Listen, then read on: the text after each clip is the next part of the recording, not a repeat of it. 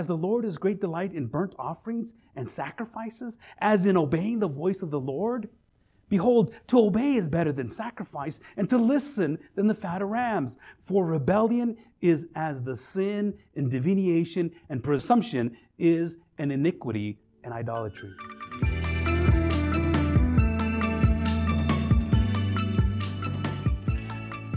All right, open up your Bibles to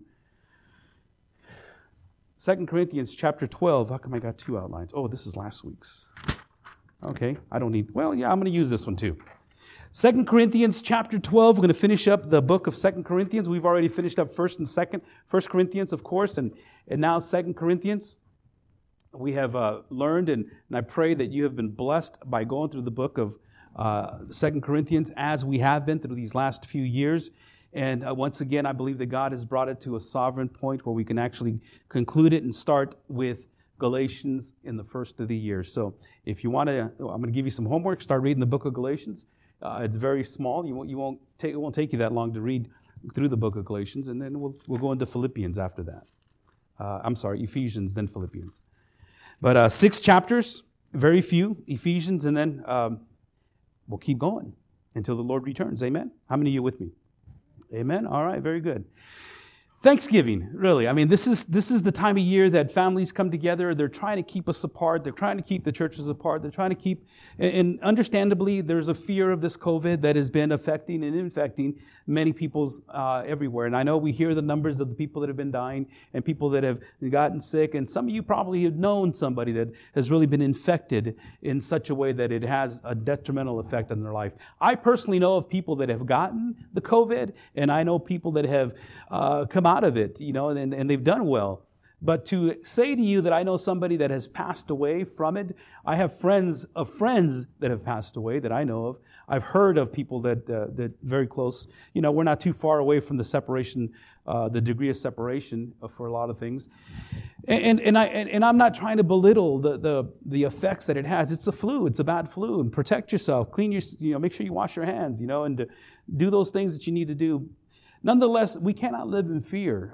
There's been a lot of deaths that have happened, but also there's been a lot of people that have recovered, right? I mean, over 90, I don't know what it is. It's a high percentage that have recovered from those people that supposedly have caught the COVID. I know that my daughter, my granddaughter, she went to the hospital for one thing, and they said she had the COVID, and so that's another number marked out. I just found out this last week, one of my aunts had caught it as well, but she was in there for something else as well. So I don't know how they quantify that and how they justify that, but I know that they're adding these numbers, and the more numbers that we get, the more it gets really difficult in our lives. Jobs have been shut down, and I don't need to go over all that. Most of you are probably more aware of that. And so it's what I'm trying to paint a picture of. It's kind of hard sometimes for some people to be thankful during this time of the year. What do I got to give thanks for? Some people have really gone through a lot. And you have. And that's just life in general. That happens. Life happens. People get sick. People die. Unfortunately, you lose your jobs. The economy tanks. Presidents come and go. Governors, politicians. Everything changes. That's life. And that's part of what we're a part of. The Word tells us that we need to be in this world, but not be a part of it. We need to be a part of what's going on, and we need to try to do the influence that we can to be able to change it and help and understand, not to change the politics or change the world, but to change the lives like your lives have been changed. And I pray your life has been changed. Because a changed life is a grateful life. Amen? A grateful life equals a changed life. And when you change, when something happens inside of you, and all of a sudden God and we call that regeneration, being born again. You must be born again. When that happens, there is a change within you. And one of the first things that most people have, and I pray that every one of you have been able to do this, is to have a thankful and a grateful heart. An attitude of gratitude is such well, first of all, it helps you personally to not look so negatively on the culture or on your world or on your family. It helps you and it helps others as well. Having an attitude of gratitude, just be thankful for everything, for the storms, the wilderness, the desert places, all the things be thankful for all things and give God the glory, especially when things work out your way. Somebody had said to us some time back, and we had to, I even had to go over that again a couple of weeks ago, that people said, well, you guys don't seem to go through a lot of problems, do you, as a pastor and his wife? And we look at each other and we say, well, I guess not. I'm thinking, we haven't been, and then as we thought about it even more so, we says, well, that's not true. It's not necessarily true. As a person, we have gone through a lot of stuff in our life. And even so now. But we choose to look at it in a whole different light. It doesn't knock the wind out of our sails. It doesn't knock us off our feet. It's hard. It is. It's been difficult. We've lost loved ones. My mother-in-law my wife lost her mom and brothers and sisters. And, it happens. My mom's been sick. All kinds of, our children, sometimes, our grandkids, it's just difficult. But we choose not to look at it that way. We decide, God, you're in control. And we're going to pray and we're going to continue to pray. We thank you, God, for providing for us up to this point. And a changed life is a grateful life. A grateful life is a changed life. And this Thanksgiving, I pray that you can come to a point and understand there's things to be grateful for. Number one, if you've committed your life to Christ, if Jesus Christ has regenerated your life, if you have that in your life and you've been sealed with the Holy Spirit, there's been a deposit placed upon you, then you are saved. And you have to understand what you're saved from. You're saved from the wrath of God. You're saved from what God himself is going to do to the sinful, to the sinner. You're saved from what God is going to do at the end time when it all comes together. I know you've heard the story that God, or maybe not a story, but a cliche, that God is, hates the sin, but loves the sinner. It's a nice cliche. The problem is that it's not only the sin that God has his wrath and extends his wrath and sends to hell. It's the sinner that is attached to it. The Bible tells us over and over again, you are not a God who delights in wickedness. He does not. Yeah, he loves men, but if you're an evil man, evil may not dwell within you. The boastful shall not stand before your eyes. You hate all evildoers. This is the sinner. You destroy those who speak lies. The Lord abhors the bloodthirsty and the deceitful man.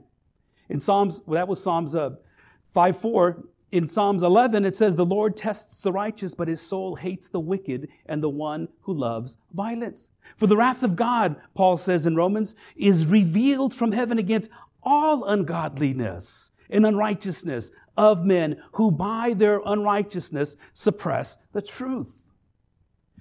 If you have nothing else to be thankful for, you can thank God that he has saved you from his wrath. That is being displayed, is on display. In Romans 1:32, it says, though they know God's righteous decree and those who practice such things deserve to die, they not only do them, but give approval to those who practice them. The sin in this world has demented the mind and has changed the attitude of people, where now it seems like all the evil is good and all the good is evil. We have to understand what we've been saved from.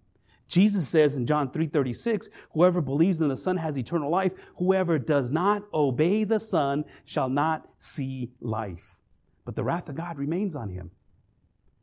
Beloved, we have been saved from that wrath. And I wonder sometimes, what is it that people say or believe when they say, well, I've been saved?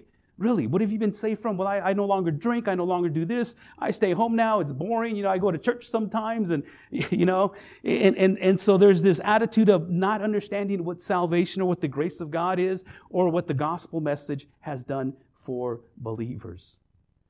And so we help people and understand to know what God has done for us.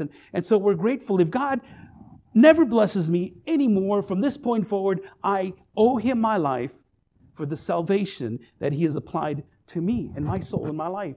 And by extension, by those that I love and those of you that have come to know who Jesus Christ is and his saving power. And so Paul concludes this message with the This book, as he's writing to them, we know that he has people up against him. We know that people are talking about him. They're ridiculing him because of his appearance, because of his speech, because of his, demeanor, the way he works with his hands. He's not a true apostle. He can't be a true teacher because a teacher wouldn't work with his hands. He would use his voice, his intellect, and everything else. And Paul doesn't do that. Everywhere he goes, he doesn't let anybody support him. And because he does not let you support him, he does not want to be obligated to you. Therefore, he cannot love you. And so they've been talking in these false apostles. Paul has been giving this debate with them through this letter and talking to them, says, look, I am the apostle. I'm the one that brought you up. You don't need any recommendation letters from anybody else. You are my recommendation. You want some further proof? Here's my resume. Look at my body. Look at what I've gone through. Look at the things that I've experienced for your behalf. And so when Paul starts to finish up this letter, he says, and I'm going to read from chapter 12, verses 11, and I'm going to carry it on through verse 18.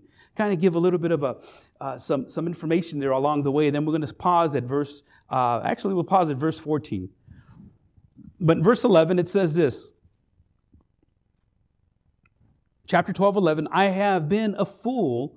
You forced me to it. For I thought I ought to have been commended by you, for I was not at all inferior to these super apostles, even though I am nothing. The signs of a true apostle were performed among you with utmost patience and with signs and wonders and mighty works. For in what were you less favored than the rest of the churches, except that I myself did not burden you? Forgive me for this wrong.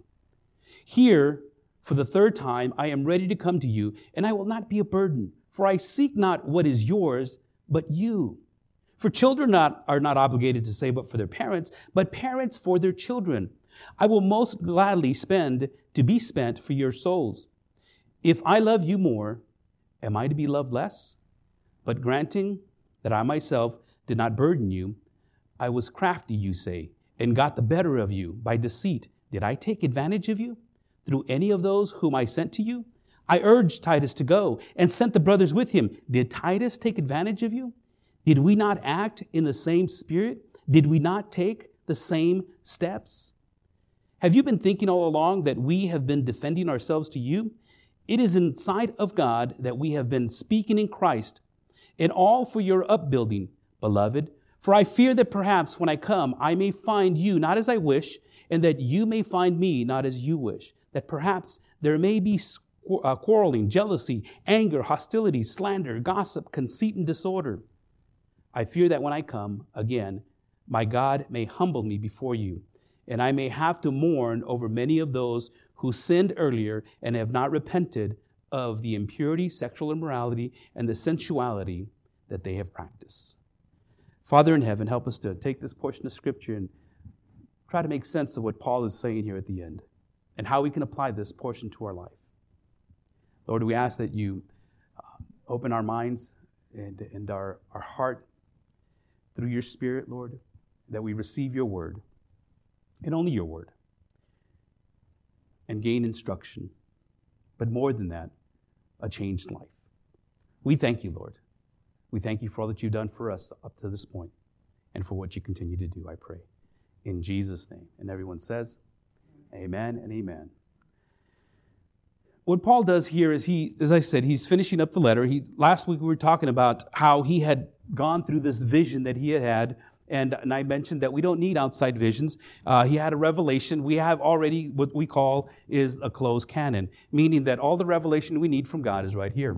In between these two leather-bound pages is all that we need from God. We don't need an outside revelation. An outside revelation would be a word that somebody else might come up with, a word that somebody else might prophesy or speak, or whatever the case may be, the wording that they use.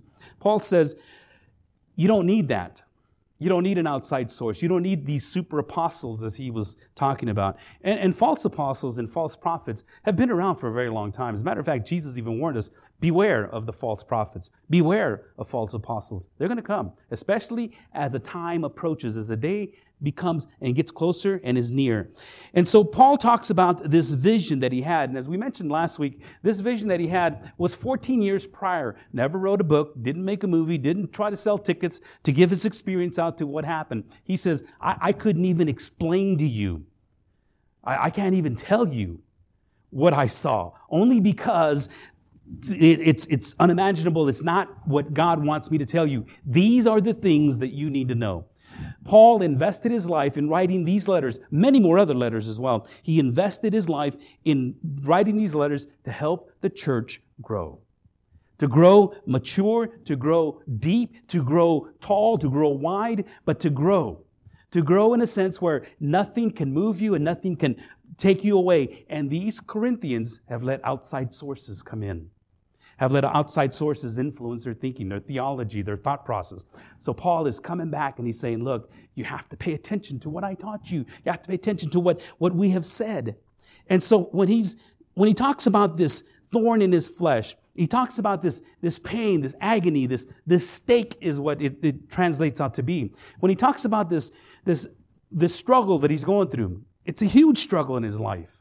And it was such that it debilitated him in such a way. It could have been, we don't really know, and I talked a little bit about that. I don't even want to get into what it could be, but it could have been all kinds of things. People have all sorts of different ideas as to what it could have been.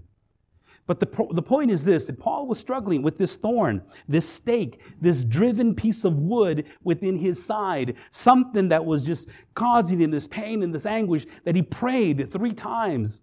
Now, if you know anything about Paul's prayer life, Paul didn't just, bow his head at dinner time and say, "Dear Lord, please take this pain away from me in Jesus' name, amen." No, I honestly can implore you to believe that Paul more than likely fasted and prayed, if not 40 days, at least 3 days. And he prayed earnestly.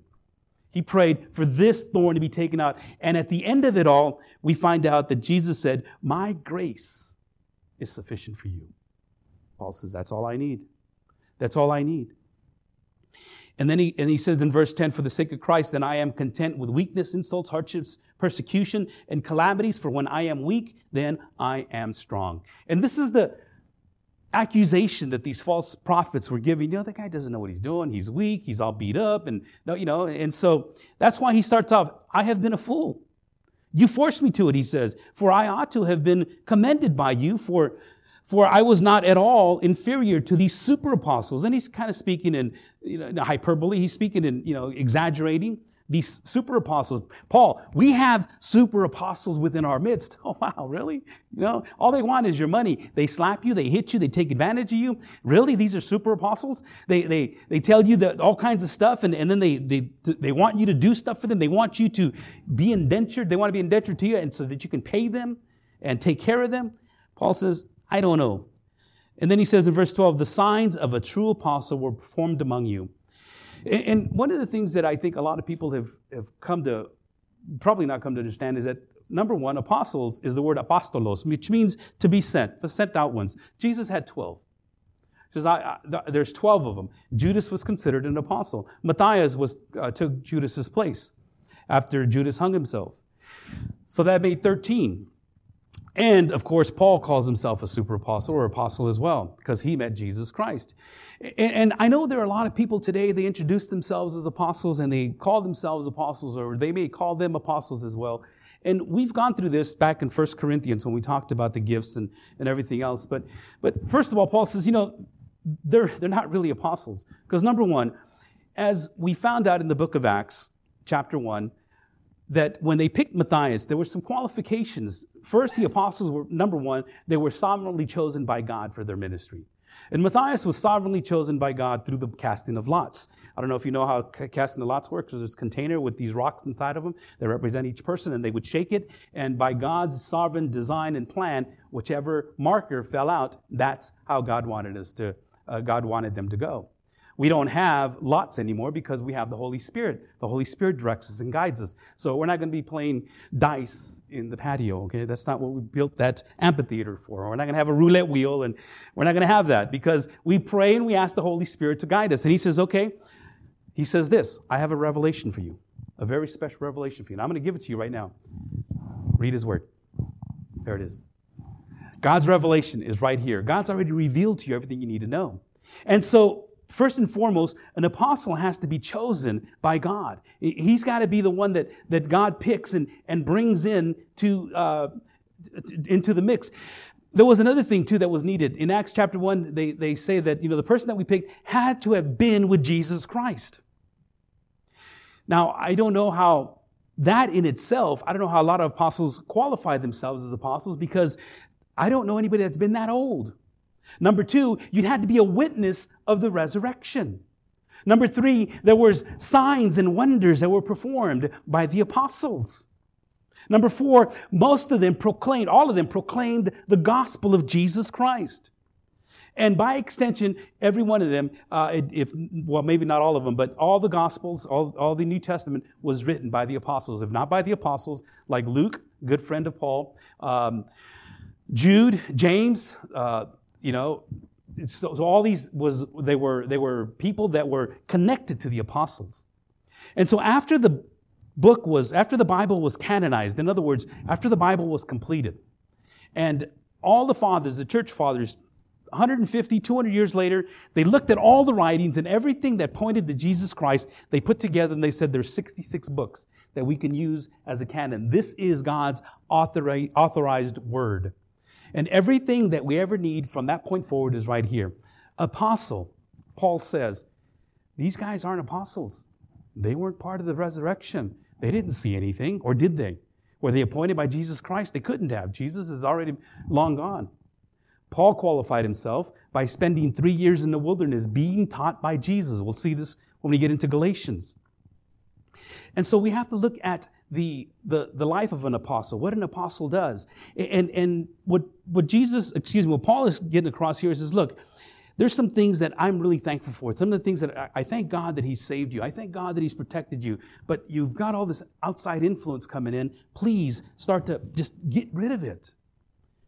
He says in verse 14, here for the third time, I am ready to come to you, and I will not be a burden, for I seek not what is yours. But here's what he seeks. He says, I seek you.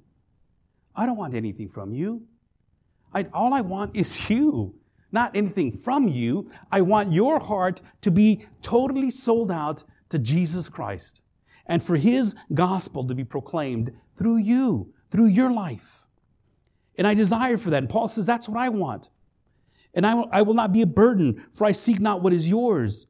And it's amazing on how there's pastors and there's leaders that this is all they go after. You can tell, you can see, and you can sense what it is that a genuine pastor and genuine person would want instead of the things of this world. They desire their congregation, their loved ones, their children, as he says, his children, to grow. He makes a really neat analogy for children are not obligated to save up for their parents, but parents for their children. It should be that way. Parents save up for their children. I spent all my money already, but anyways, that's a different story. Verse 15, I will most gladly spend and be spent for your souls. If I love you more, am I to be loved less? So Paul is giving this argument. Look, I love you guys. Look what I've done. I've been able to give you all that I can give you. And he says, number one, in order to have this thankful heart, and when you have a thankful heart, I should say, you have, number one, a burden for the church. There is a burden. Here for the third time, I am ready to come to you. I will not be a burden, for I seek not what is yours, but you.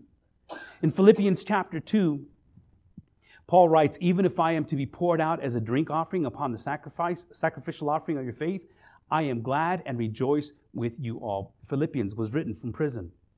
And he says, even if they're going to sacrifice me, I'll do it again because I want you to grow. In Colossians, this is not in your outline, but it says, now I rejoice in my suffering for your sake.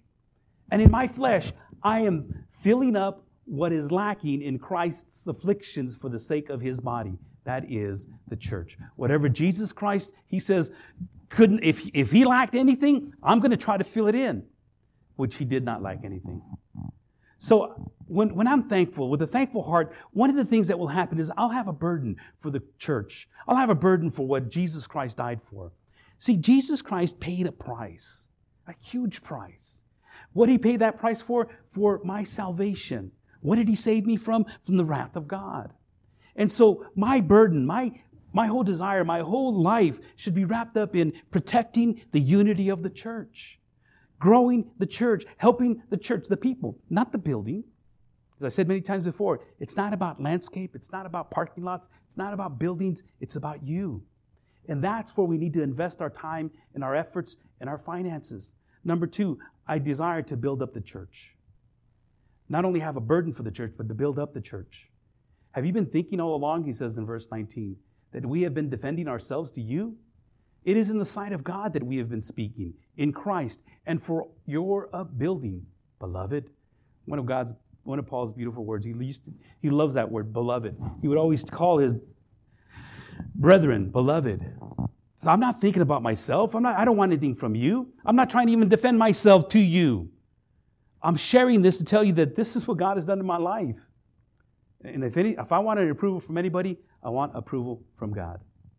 There are a lot of pastors, a lot of teachers, a lot of people, even most people want approval from everybody. They want approval from their friends. They want approval from their families. They want approval from the neighbors. And so a lot of people go way out of their way trying to appease and please as many people as possible. The problem with that is at the moment you start trying to appease Group A, then Group B gets mad. Hey, well, what about me? You come over here to Group B, and then Group C back there say, hey, well, what about me? And you're bouncing around. Well, I don't like them. Okay, well, I'll try to, and you're going around trying to please everyone. Point is, Paul says, look, I'm only pleasing the audience of one. That's the person that I'm going to please. When I please the audience of one, everything else seems to work out for its best. Number 3, with a grateful heart, I will live a life of repentance. I will live a life of repentance.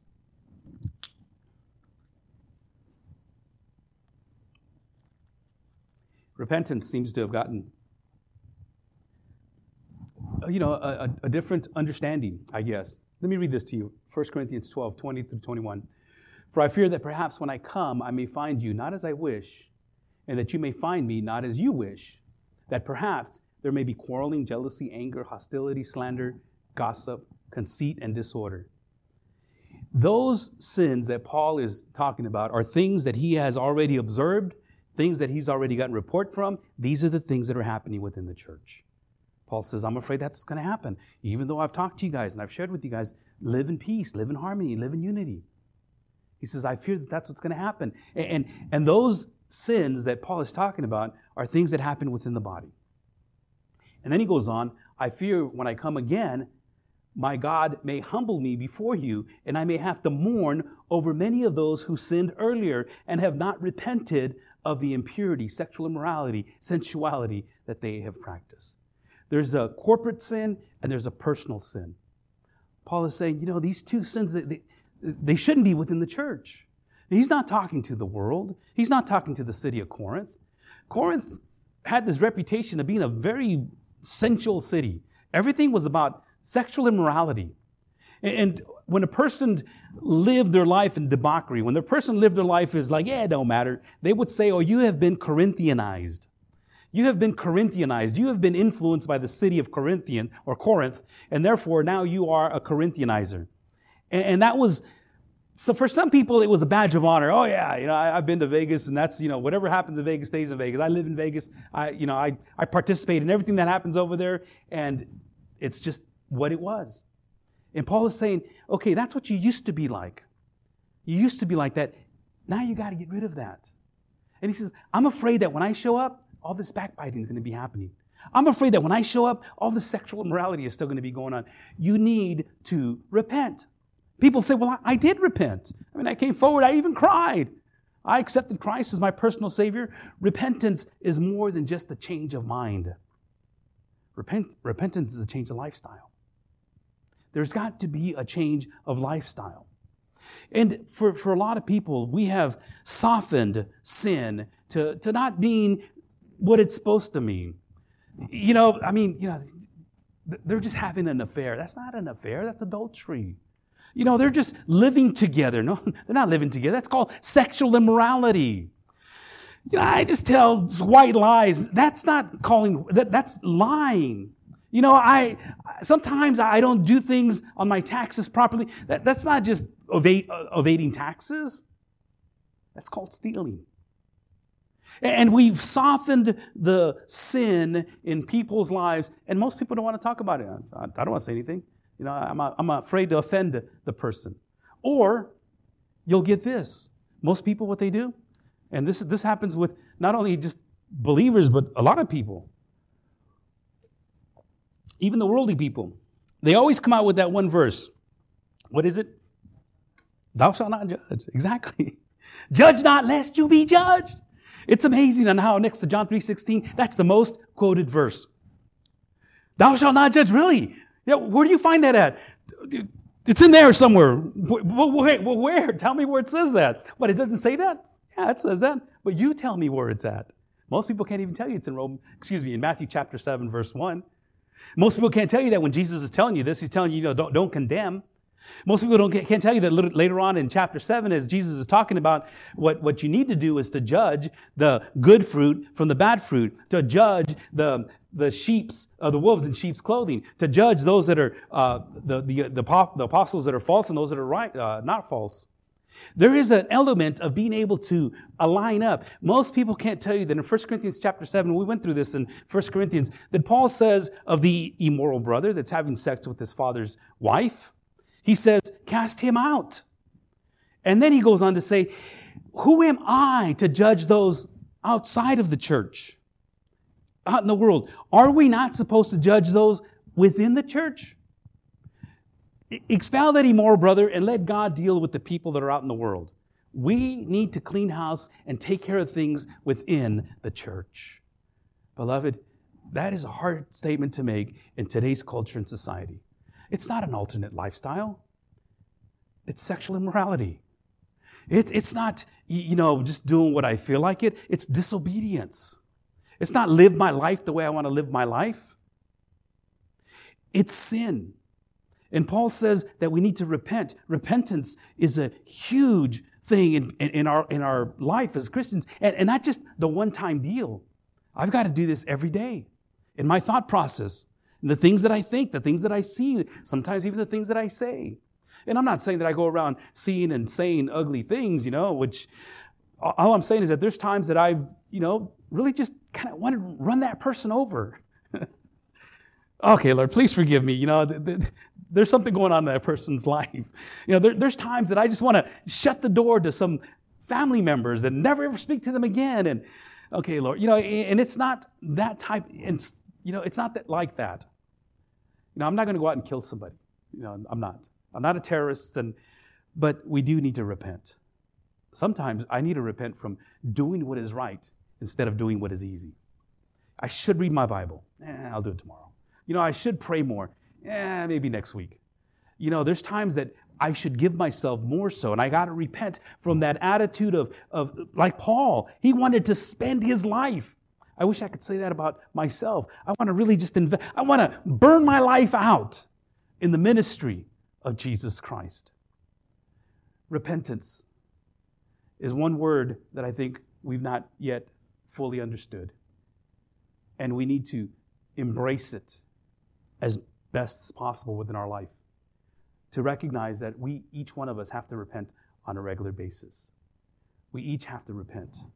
Number 4, I will pursue sanctification. I will pursue sanctification. A grateful heart pursues sanctification. A grateful heart is one that is willing to not only repent, but also let Jesus Christ cleanse you and work through you. And this is something that should happen in all our lives. Examine yourselves to see whether you are in the faith. Test yourself. Or do you not realize this about yourself, that Jesus Christ is in you, unless indeed you fail to meet the test? I hope you will find out that we have not failed the test. Let me go back and read the first few verses of that. Because Paul's final warnings is this, in chapter 13, verses 1 and on. This is the third time I am coming to you. Every charge must be established by the evidence of 2 or 3 witnesses. I warned those who sinned before and all the others, and I warn them now, while absent, as I did when present on my second visit, that if I come again, I will not spare them. Since you seek proof that Christ is speaking in me, he is not weak in dealing with you, but is powerful among you. For we For he was crucified in weakness, but lives by the power of God. For we also are weak in him, but in dealing with you, we will live with him by the power of God. Examine yourselves to see whether you are in the faith. This is not to say that you lost your salvation. This is not to say that you can lose your salvation. This is not saying that, maybe I should, maybe I can go away and come back. Some people use this verse as a verse to where they can prove, look, see, you can lose your salvation. There's this happens in Baptist circles, the theology that it's really not a theology, it's more a philosophy. Once saved, always saved is the way it's spoken. Oh yeah, I came forward. I repented that one time, and that's it. I'm done. I'm saved. And doesn't the Bible teach that once saved, always saved? Well, the Bible doesn't teach that. What the Bible teaches is the security of the genuine believer. When you are regenerated and you are saved, you can pursue those things that God has set out for you. Sanctification is, the Bible talks about it over and over and over again, is to pursue holiness, to be holy, to stay away from sin, abstain from those things that the world has. And pursuing holiness or being sanctified, being set apart from the world, is all Paul has been talking about in 1 Corinthians and 2 Corinthians and Galatians. Every letter that he wrote, he is instructing the church to stay away from sin. And unfortunately, that's one thing that the church doesn't teach that much anymore. We teach how to get along with your neighbors, which is good. We teach how to raise your children, which I understand is a great topic. But we were just to abstain from sin and let the Holy Spirit sanctify us. The sanctification process is this process that we go through in life. The sanctification process, and it's a deep subject, it's a deep theology, but bottom line, it just means that He's purifying you in every step that you take, and every step of obedience, which is the next step. And so a thankful heart wants to be sanctified, wants to be set apart, wants to understand what is it that I should be doing from this point forward. Paul is saying here, test yourself. In the Old Testament, David said the same thing. Test me, O Lord, and know my anxious heart. Job said the same thing. Test me, Lord, for what is it that's been going on in my life? Test me. I want to know. Testing is something that each one of us ought to do on a regular basis. And the church is filled with people that say they believe, but they don't. I mean, this is the parable of the wheat and the tares. I don't know if you know what wheat and tares are, but wheat has this nice little stalk. It kind of looks like those foxtails. Do you remember those as kids? The tares? That, you pull them off the top and you can almost take them apart and kind of throw them at each. We used to throw them at each other, and just kind of play darts with them. And they almost look like wheat. They're identical, as a matter of fact, in size and everything else. And that's what we have within the church. As a matter of fact, Jesus says, again, in chapter 7 of Matthew, many of you are going to come to say, Lord, Lord, I'm going to say, depart from me, I never knew you. And they're going to say, well, didn't we cast out demons? Didn't we prophesy in your name? Didn't we perform miracles? Didn't we go to church and sing? Didn't we do all those things? He goes, yeah, but you did them for yourself. Sanctification is a process from the inside out. What most people try to do is work from the outside in. They change their hairstyle, they change their attitudes, they change their clothes, they change everything and dress up really nice and neat. But do not clean the inside, do not work with the inside. That's the biggest problem facing the church right now, is this insensitivity to sin. And it seems like it just goes in and it festers. But Paul says you need to test this. You need to examine this. You need to, like the way that they test metal and how they determine its genuineness by testing it and putting it to the test. One of the things that they do when they're laying out foundations or when they're laying out pavement, when they laid out the pavement out here, they didn't actually have to do that. But in most places where you lay down some asphalt and some pavement, they would take core samples of the ground.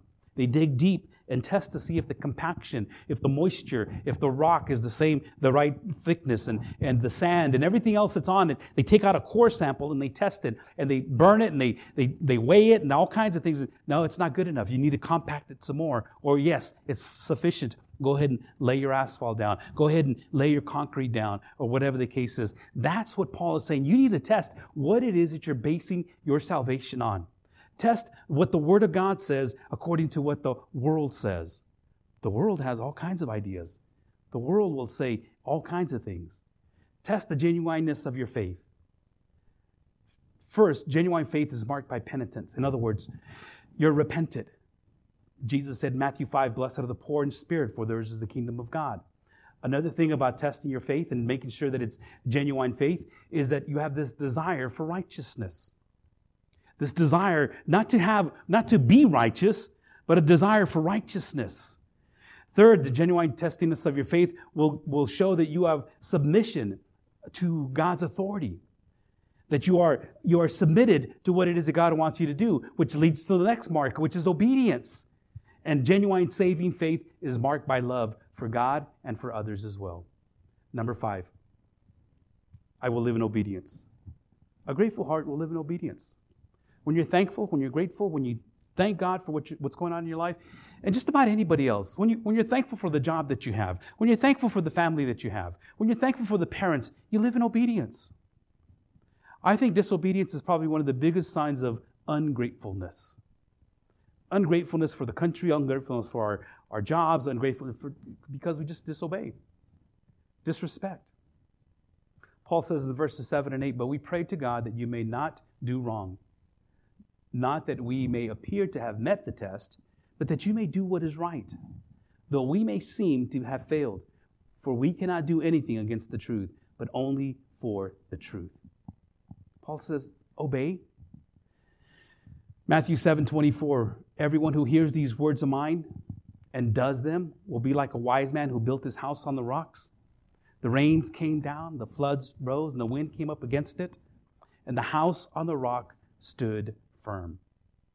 Then he goes on to say just the opposite. He says, for anybody who hears these words of mine and does not put them into practice, talking about the foundation again, is like a foolish man that built his house on the sand.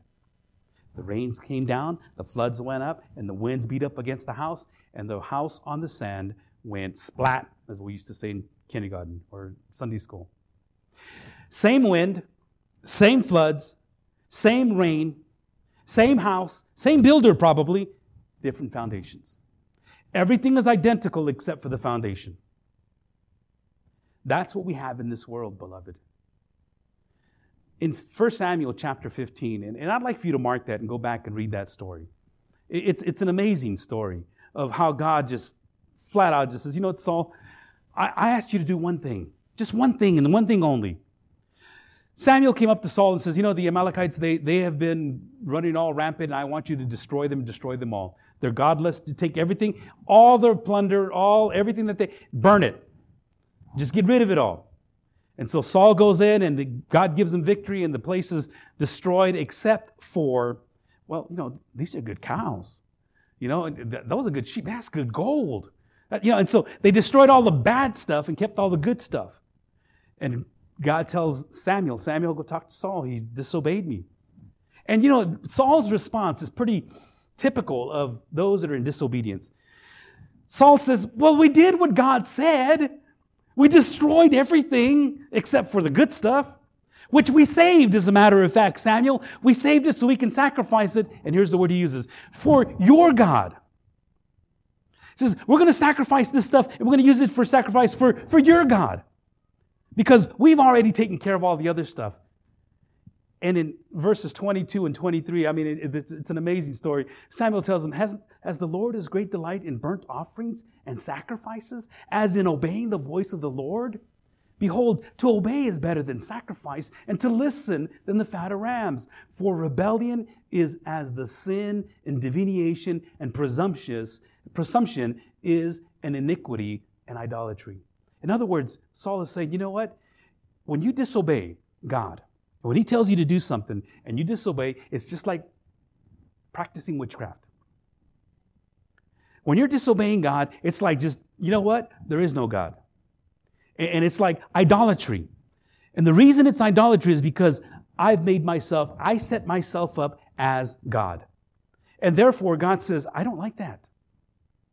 I don't need your sacrifice. I don't need your tithes and offerings. I want you to obey. That is much better than anything you could ever give or do in life.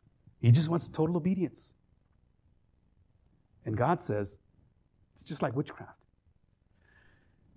And there's a huge commandment that Jesus Christ left to us in John chapter 13, which is point number 6. When I have a grateful heart, I will love God and I will love others. It's amazing. I'm trying to teach our grandchildren on how to love God and love others. We recite that verse. Love the Lord your God with all your heart, with all your soul, and with all your mind. And I tell my grandkids, and they say, well, what's your mind? You go, that's where you keep everything. It's your memory. So that word stuck with them. So every time they recite that verse, love the Lord your God with all your heart, with all your soul, with all your memory. No, not memory, mind. They keep saying memory, mind. But they're getting it. And then the second one is like it. Love your neighbors as yourself. And so they're thinking about the neighbors with all the dogs, and my neighbor, which is Walter, and they're thinking of, well, let me share with you this story. And I think they're getting it. Beloved, your neighbor is a person that's closest to you that is in need. You need to learn how to love. The reason why we congregate as a congregation, the reason why it's essential to be together as a church, you need to be loved. I need to be loved. We need to be loved. Love is such a dynamic force that God has placed in us and around us, and it is to be dealt with within the church. Paul says, finally, brothers, rejoice, aim for restoration, comfort one another, agree with one another, live in peace, and the God of love and peace will be with you.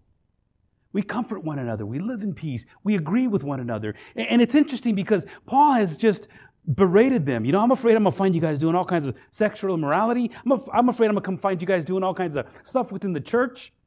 And Paul was not just love everyone. It doesn't matter. It's okay. We don't want to offend. No, Paul offended everybody. He says, you're in wrong, you're in sin, and you're not doing what God's called you to do. Now, with that in mind, we do this in love. If God didn't love us, He wouldn't give us these commandments. If I didn't love you, I wouldn't tell you these things. If I really just, do whatever you want, it's okay, it's no big deal. And it's unfortunate that a lot of people can't really receive that or don't want to receive it. Some people would rather live their life with blinders on. Jesus gave us that commandment. In John 13, He says, a new commandment I give to you, that you love one another, just as I have loved you. Now we need to pause there. Because what Jesus says is just as I have loved you. Now we need to try to find out, okay, how did Jesus love us? I mean, that in itself is a whole book. Substitutionary atonement, died for our sins, humbled Himself. Kenosis theology, that He emptied Himself. He became a slave. He washed our feet. He didn't come to be served. He came to serve. I mean, we just go over, what did Jesus do? How did He love us?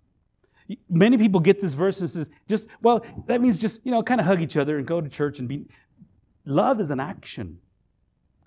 And so we stop and we look, just as I have loved you, you also are to love one another. By this, all people will know that you are my disciples. If you have this type of love for one another, if you have love for one another. And many people in the world sometimes can't see a genuine disciple of Jesus Christ because the love that we have is conditional. But when a person sees unconditional love, it just blows things away. People can just see it. We had an encounter this last week. It was just a beautiful encounter. First time we ever met this couple. First time. We went there for totally different reason. And we went and we sat there and we sat down and we communicated with them and we talked with them and we must have been there, I don't know how long, and all of a sudden, hey, well, this is just like, I've known you guys forever. How long have, we just met. You see, that kind of love, you can't make that up. It just comes together. And it grows. And when you come to church, that's what we need to have. We need to have that type of love. And sometimes it's a little hard taking down those barriers because I don't want to expose myself. I don't want to show you my hurts. Brother, that's why I said, don't apologize. This is what we're here for. We need to carry one another's burdens. We need to pray for one another. And the problem is that, somebody got mad at me, or so I got mad at somebody else. It's too hot, it's too cold, it's too loud, not my kind of music. Whatever the case may be, and all of a sudden, boom, everybody's gone. Paul says, stick it out. You are called to this place, the place of worship, the place where you congregate at to make a difference. And maybe not the whole congregation, but at least make the difference in somebody's life there. Someone that you've grown close to. Love one another. Love doesn't leave. Love doesn't separate. Love doesn't, quantify. Well, maybe this, maybe that. Love is genuine. Jesus said, this is how people know that you are my disciples. You guys stick it through. Paul concludes this portion by saying, the grace of the Lord Christ, Jesus Christ, and the love of God and the fellowship of the Holy Spirit be with you all. I like the way Paul concludes his messages. He gives a triune blessing. The grace of the Lord Jesus Christ, the love of God, and the fellowship of the Holy Spirit be with you all. Amen. He closes it in such a succinct fashion. It's all about God and His Son, Jesus Christ, by the Holy Spirit that empowers you to get this done. So he says, rejoice. Aim for restoration. There's people that have done you wrong. There's people that have done me wrong. I may offend you at one time or another. If I haven't yet, wait your turn. I'll get there. I'm on my way. I'm what they call an equal opportunist. Okay? And restore. Aim for that restoration. Comfort one another. Agree with one another. There are a lot of things that we won't be able to see eye to eye in. Okay? But we can walk hand in hand. There are a lot of things that politically, or I don't know what it might be, there's just going to be a lot of differences. Okay, we can agree to disagree, but we need to just aim for that restoration. Live in peace, Paul says. Live in peace. We can do that. We can do that. Let me ask you to stand.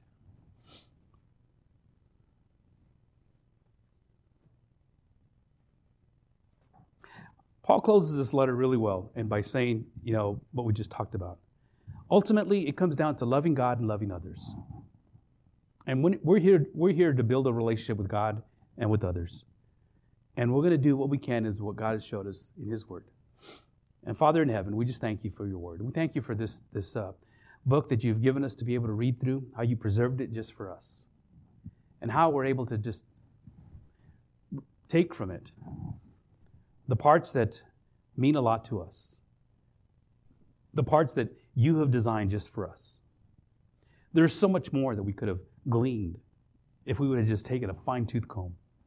But Lord, you walked us through this book as you have the previous ones, specifically for this time at this place. And during this holiday season of Thanksgiving, help us to remember to give thanks to you. We will live thankful hearts, thankful lives with a thankful heart.